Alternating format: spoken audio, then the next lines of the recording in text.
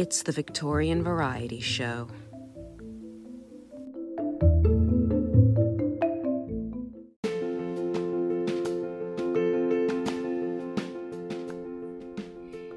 Fisk's patent airtight metallic burial cases are for sale by M.M. White, Undertaker, Southside Pennsylvania Avenue, near corner of 3rd Street, Washington, where cases of all sizes can be obtained and funerals attended to with economy and dispatch.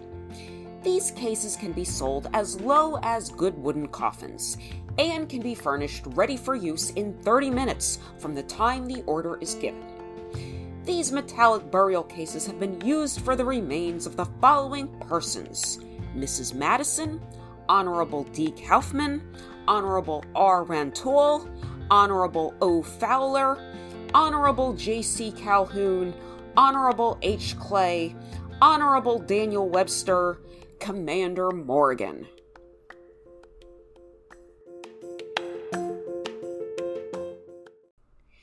This is the Victorian Variety Show podcast, my bi-weekly look at phenomena from the Victorian era that I find weird, wonderful, and or worrisome. Some of the topics I look at easily qualify for 2 of those categories. And, if I were to think about it, there's probably at least one that qualifies for all 3. But that would require an explanation I'm not ready to make today. But I'm comfortable covering the ones that fall into at least 1 and often 2 categories, especially if they fall into the weird category, which, I want to emphasize, does not mean bad or anything negative. When I use it, it just means it's very different from what's considered quote-unquote the norm today. My name is Marissa, and the short piece I just read is an ad for Fisk's patent airtight metallic burial cases, which, I'm not going to lie, I have had my eye on for a while. And every once in a while, I see a photo of one of them in an Instagram or Facebook post, so I know I'm not the only one who's fascinated by them. And in general, one area I've been looking to focus on more is Victorian-era inventions. As I've mentioned in a number of previous episodes, there was a lot of scientific and technological innovation going on during this period, and many people pursued scientific pastimes, such as pteridomania, or fern fever, which I covered earlier this year. So you know that during this period, there was a widespread interest in science and innovation, regardless if it was done as a career or as a hobby. But most of the inventions from this period that I focus on will most likely be ones that may have us scratching our heads today, because I think they're the most interesting ones to research and talk about, and hopefully for listeners to learn about. I am going to read you the patent description for the Fisk coffin and include a link to the document, which includes sketches, in the show notes in a moment. But I wanted to give you some background on the man behind the device first. According to Scott Warnosh of the Iron Coffin Mummy website, Almond Dunbar Fisk, you heard that correctly, his first name was Almond, who was born in upstate New York in 1818, originally worked as a stove merchant in Manhattan, but started building metallic burial cases that were airtight in the mid-1840s, seemingly in part as a response to the death of his brother William in Mississippi in 1844. As Warnosh explains, quote, "Prior to refrigeration or embalming, there was no practical way to return the remains of a loved one home to be laid to rest among kin, and, as a result, the deceased were often buried among strangers by strangers. This situation was considered one of the most regrettable circumstances that could befall a family during this profoundly spiritual period. A distant death denied family participation in funeral rituals and the privilege of assisting in the commencement of the greatest spiritual journey one could make." End quote. Seeing a need for a coffin that could preserve the body of a loved one who died far from home long enough so that it could be shipped back to its loved ones and stored for an extended period of time in hot weather, Fisk put his knowledge of airtight stoves and boilers to use in converting a furnace into an airtight coffin, for which he received a patent in 1848. According to Wikipedia, Fisk unveiled his cast iron invention in 1849 at the New York State Agricultural Society Fair in Syracuse and the American Institute Exhibition in New York City. And soon after that, Fisk went into business with his father-in-law, Harvey Raymond, and their company, Fisk and Raymond, started producing the coffins in Providence, Rhode Island. Cast iron coffins were considerably more expensive than coffins made of other materials, despite what was in the ad that I read at the top of the show. For example, in the cast iron coffin that was too creepy even for the Victorians, Alison Meyer notes that the metallic coffins ranged in price from $7 to $40, and Wikipedia says they sometimes cost $100 or more, as opposed to a pine box, which could be had in the mid-19th century for prices as low as $2. However, these cast iron coffins became popular among wealthy families and elite politicians, and word spread especially after the funeral of Dolly Madison in July 1849, when the former First Lady was laid out for a public viewing in a Fisk and Raymond coffin in D.C.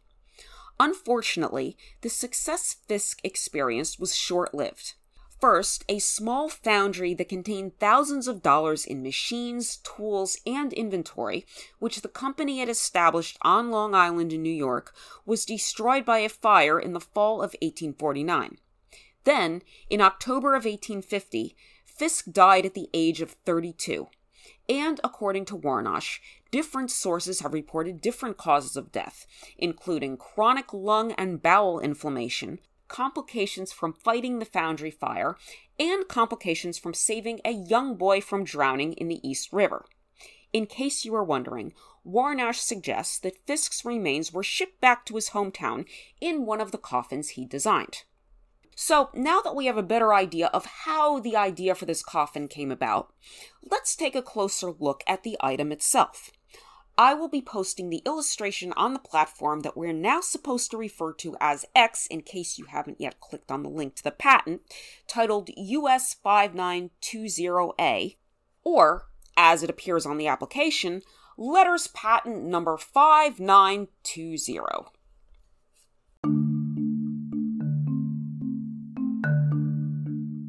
To all whom it may concern, be it known that I, Almond D. Fisk, of the city of New York, in the state of New York, have invented a new and useful manner of constructing an airtight coffin of cast or raised metal.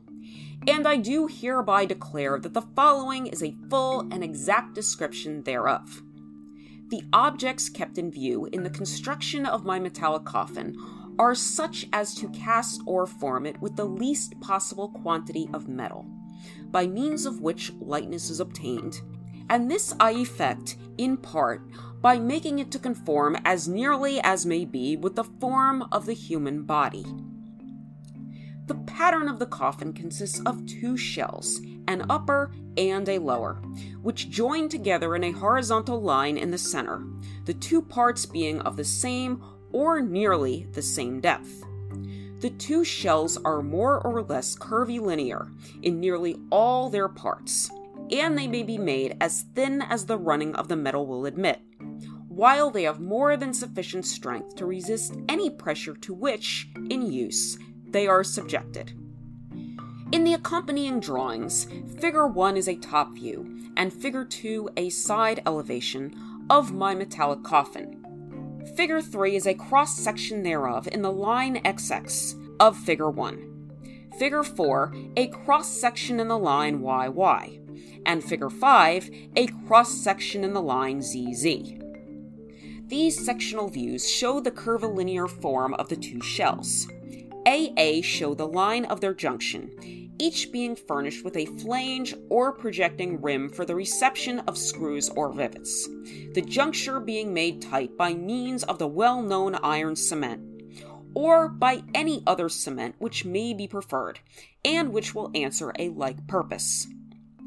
In the drawings I have represented a cross B on the breast of the coffin, and I have also shown handles CC of a particular form. But these, of course, have not anything to do with the construction of my coffin, and may be used or omitted at pleasure. It has been the practice, occasionally with cast metal or of composition coffins, to place a round plate of glass, cemented airtight, over the face of the deceased. A metallic plate covering such glass is shown at D. From a coffin of this description, the air may be exhausted so completely as entirely to prevent the decay of the contained body, on principles well understood. Or, if preferred, the coffin may be filled with any gas or fluid having the property of preventing putrefaction. Having thus fully described and represented the manner in which I construct my airtight cast or raised metal coffin, what I claim therein as new and desire to secure by letters patent is the manufacturing of coffins of cast or raised metal when made substantially in the form described and represented, that is to say, corresponding nearly to the human form, and, in combination therewith, the making of the coffin in two nearly equal parts, united horizontally by the flange, substantially as set forth. Almond D. Fisk. Witnesses, L. Williams, J. S. Fisk.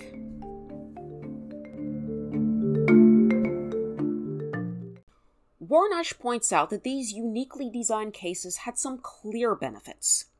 For example, the round glass plate covering the face of the deceased allowed friends and family members to view the faces of their loved ones one last time, and hold a public viewing, without exposing anyone to cholera and yellow fever and other diseases that dead bodies were often thought to spread, or to the odors typically associated with decomposition. And I think it's worth stressing here that embalming did not become widespread until after the U.S. Civil War, nearly 2 decades after Fisk's coffins first appeared on the scene. The coffin's sturdy construction also deterred would-be grave robbers from stealing bodies of the recently deceased and selling them to medical schools, which, Warnosh explains, is kind of ironic, because 2 New York surgeons Fisk consulted with while he was testing out coffin preservation techniques, Valentine Mott and William Francis, are thought to have dissected bodies of stolen corpses in learning their trades.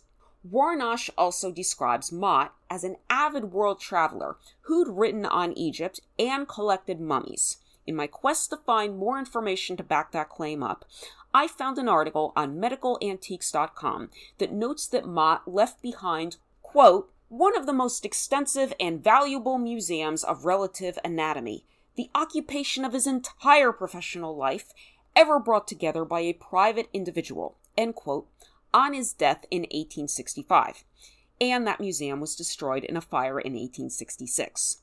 I personally find it interesting that in researching this topic, I've come across not one but 2 highly destructive fires. But the point I was trying to make is that there's evidence that Mott's knowledge of Egyptian sarcophagi served as inspiration for Fisk's coffin design. I also have some very strong feelings on the treatment of mummies during the Victorian era, and I am planning to address that topic in more depth in the near future, which is why I'm not discussing it more now. However, Meyer's article also claims that the coffin's shape, which resembled a quote-unquote shrouded corpse, was unsettling to some people, suggesting it gave them an otherworldly sensation, quote, like some industrial age warping of ancient Egypt, end quote. There were also reports of Fisk coffins exploding due to the fact that bodies need room to move, if you will, as they break down, but airtight coffins molded in the shape of a body didn't allow for much in the way of wiggle room for gases and other unpleasantries associated with decomposition. According to an 1868 letter to the Cincinnati Enquirer, which is included in an article by Kate Sherrill called Victorian Iron Mummies, the Fisk Casket, quote, an iron coffin was procured, the body placed in it, and the lid sealed and screwed down in the usual manner with a thick glass plate over the head. To those who watched the loved face through tears, there soon appeared a singular change. The veins of the forehead began to swell, and soon stood out like cords. Then the face began to swell, and soon the eyes partly opened, and the lips fell apart, giving to the face a wrathful, horrifying expression that was painful to look upon. These changes continued until the dead seemed to be striving to breathe and speak, and strange noises were heard inside. Women shrieked and fainted, and at last a cloth was thrown over the glass, and persons were forbid looking in.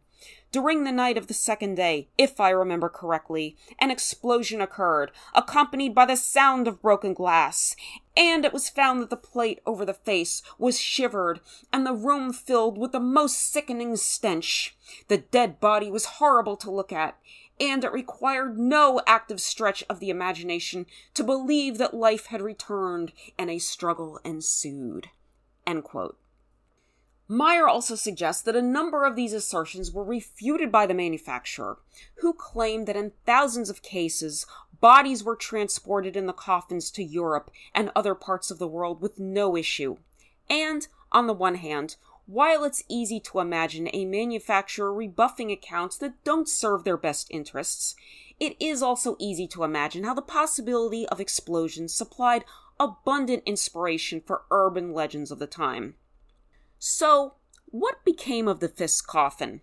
According to Meyer and Sherrill, reports as to when the coffin itself stopped being produced range from around 1853 to 1860. But that conflicts with the letter I just read you from 1868, regardless of whether that incident actually happened. But other sources I've looked at suggest that production of these coffins even continued into the 1870s and 80s. Warnash notes that Fisk and Raymond were in debt following the 1849 foundry fire, and eventually the company was purchased and renamed William Raymond and Company. That company grew and evolved over the decades that followed, furnishing caskets for Abraham Lincoln and his son Willie, President James A. Garfield, and King Alonso of Spain, and expanding to manufacture a wider variety of cast iron products, including sewing machine parts and possibly hearses. Warnash further explains that when the foundry shut its doors in 1889, the iron coffin industry was declining, and sheet metal caskets, similar to those commonly used today, were becoming more popular. I can't really tell you at this point when production of Fisk's sarcophagus-like coffin ended, but I am going to refrain from saying that it was because many people of the time were creeped out by the design, or at least that was the main reason. Although that's entirely possible, going by something like the title of Meyer's article, it also seems conceivable to me that many people today would find the Fisk coffin so disturbing that we assume people in Victorian times must also have been disturbed by it. Or, as Sherrill asks, was the Fisk coffin, quote, new? Absolutely. Was it useful? Arguably. Was it popular? Not in the slightest. End quote. When I read something like that, I'm like, well, maybe that was because people were creeped out by it. But could the high cost of this model as compared to coffins made of other materials also have played a role? In A Grave Warning About Iron Coffins, Chris Woodyard cites newspaper stories from the late 1860s in which people who'd had loved ones buried in Fisk coffins later feared that said loved ones hadn't been dead at the time of burial, finding that the glass window over the face had been broken on having the body exhumed. Or again, as in the 1868 newspaper article that I read a few minutes ago, they claimed they saw a loved one wake up inside one of the burial cases and try to escape and fail. Although Woodyard admits that these stories may have been urban legends based on the fear of being buried alive, aka taphophobia, that was common in Victorian times, which, by the way, I did an episode on back in 2021, I find stories like this more convincing in considering how creeped out people may have been by these coffins. But still, given the massive changes in the funeral industry and the increase in mass-produced coffins that occurred in the decades after the Civil War, I believe a number of factors might have played a role in the phasing out of the Fisk coffin. But now, I would really like to know what you think. And if you have any more information on this topic, I would absolutely love to hear it. email me at thevictorianvarietyshow@gmail.com or leave me a voice message at podcasters.spotify.com/pod/show/Marissa-D96/message. You can also follow me on the platform formerly known as Twitter at twitter.com/VictorianVariety1 or on Threads at threads.net/@MarissaDF13. Even though I have to admit I haven't been great at social media lately, actually I've been kind of terrible at it, I've been going through one of my phases where I need extra energy to keep up with my day-to-day, and when that happens, keeping up with social media is a bit too much for me. But I do miss interacting with people there, so hopefully that will change soon. But anyway, if you would like to support the show financially, there are a few ways you can do that. You can become a supporter for as little as 99 cents US a month at podcasters.spotify.com/pod/show/Marissa-D96/support, or you can make a one-time donation at buymeacoffee.com/MarissaDF13 on my Linktree at Linktree/The Victorian Variety Show, or if you're listening on the Good Pods app. And finally, I would greatly appreciate it if you could take a moment to rate and review this podcast on Apple Podcasts, Good Pods, Spotify, Podchaser, Audible, or wherever you listen, as that will help this podcast reach more listeners. Thank you so much for listening to my show and for all of your support and wonderful feedback. It makes me feel really good to learn when an episode of this show resonated with listeners, and I do hope my peek inside the Fisk airtight metallic coffin held your interest. I plan to be back in 2 weeks with a brand new episode, but for now, I'm going to leave you with a poem about a coffin, written by a poet who wrote a number of poems about death. In fact, I read another poem of hers, Because I Could Not Stop for Death, in my first episode on death during the Victorian era, which was also in 2021. That poet is Emily Dickinson, and the piece I'm going to read for you today is titled, A Coffin is a Small Domain. And I chose it kind of to give you an alternative way of thinking about the Fisk coffin, even though I can't say what kind of coffin Dickinson had in mind when she wrote this.